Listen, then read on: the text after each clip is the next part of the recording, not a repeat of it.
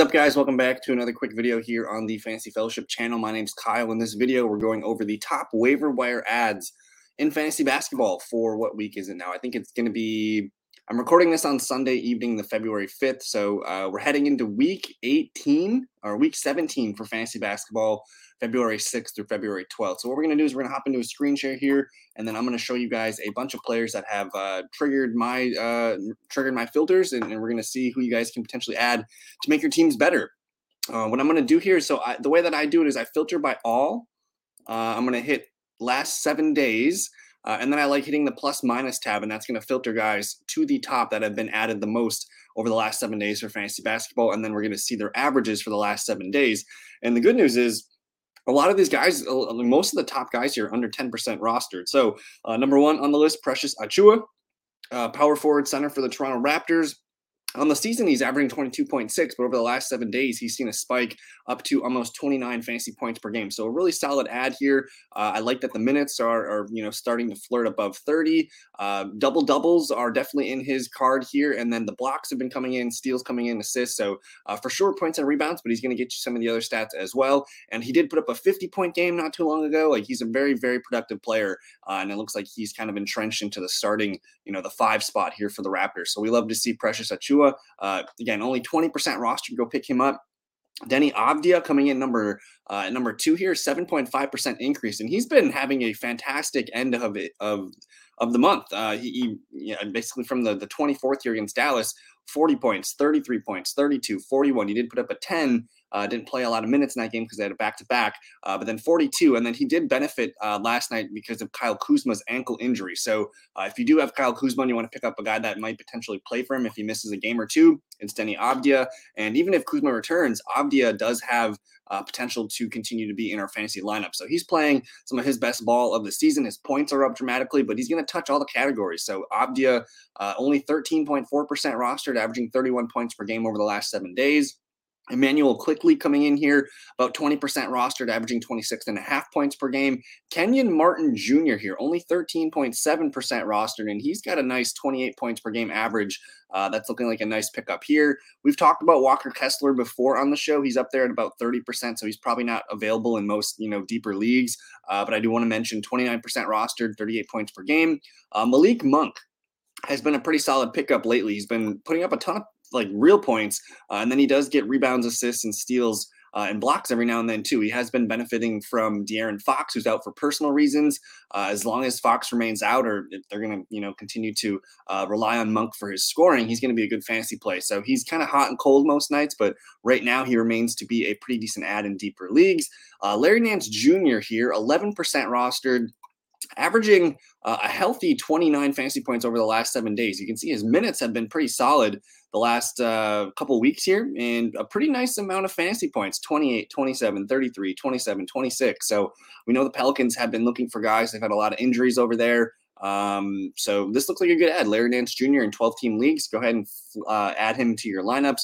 KCP, Kentavious Caldwell-Pope, really strong player here for the Nuggets. He did tweak his ankle last night. I don't know if he's going to play today, but assuming he misses tonight, he might be back for week 17 here. So continue to hold on to him. I mean, he's been playing fantastic. I picked him up in, I think, early parts of January, maybe right after Christmas, and he's been a mainstay in my 12-team league. So I love his minutes. He's a good scorer. He does touch rebounds, assists, steals, and blocks every now and then. So really strong ad here, Kentavious Caldwell-Pope. Just monitor that ankle. Coming in next is Cam Thomas, who has been benefiting from a little bit increased minutes, and the points have been off the charts. 44 points last night, 19 and 21. Of course, the Nets just made a big trade, sending Kyrie Irving, gaining Spencer Dinwiddie and Dorian Finney-Smith. Maybe those guys are players that will push Cam Thomas kind of out of this scoring rotation here. But interesting, we'll see how the Nets get things going with their minutes going forward. There's Gordon Hayward not playing his best. Tari Eason remains a must-add player. In deeper leagues, he's 9% rostered, and oh my goodness, he's been a double-double flirt most nights. He gets blocks, he gets steals, he gets assists. Really strong player here who's only going to get more and more minutes as the season goes on because the Rockets don't have anything to play for. So Tari Eason, one of those guys that needs to be picked up in deeper leagues.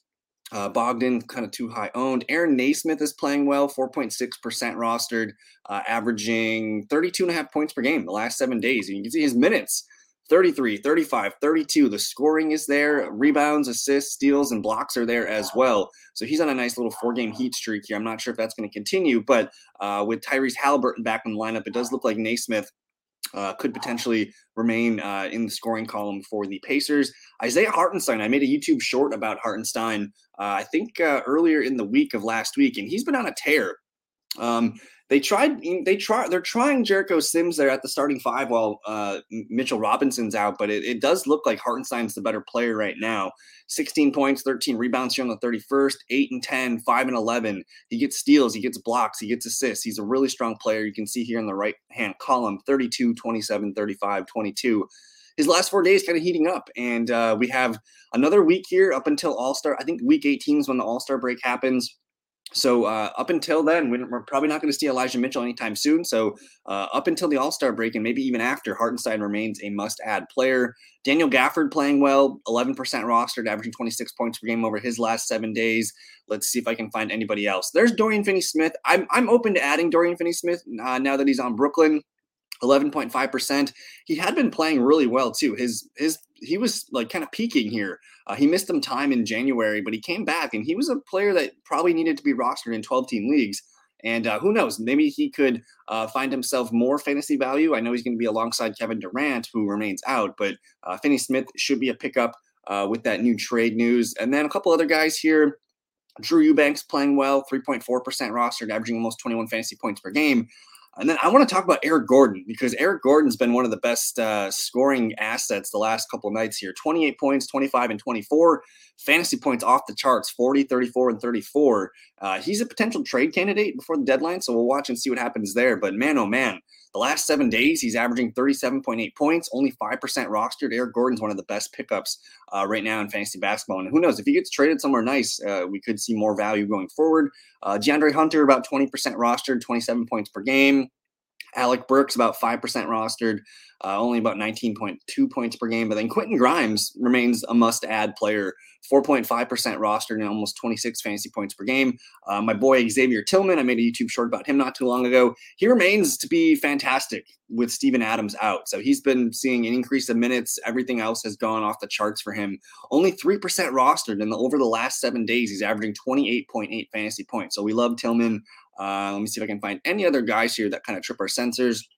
Jalen Williams, 20% rostered, 26.3 fantasy points his last 7 days. Dante DiVincenzo, we do know that Steph Curry is going to be out for a little while now that with his new injury. So DiVincenzo, 7% rostered, averaging 20.7 points per game. That's probably going to go up. I'm keeping an eye on Moritz Wagner here, 4% rostered, almost 20 fantasy points per game. And that's about it. Those are all the guys that I'm looking at right now. Let me know if you guys have more to add.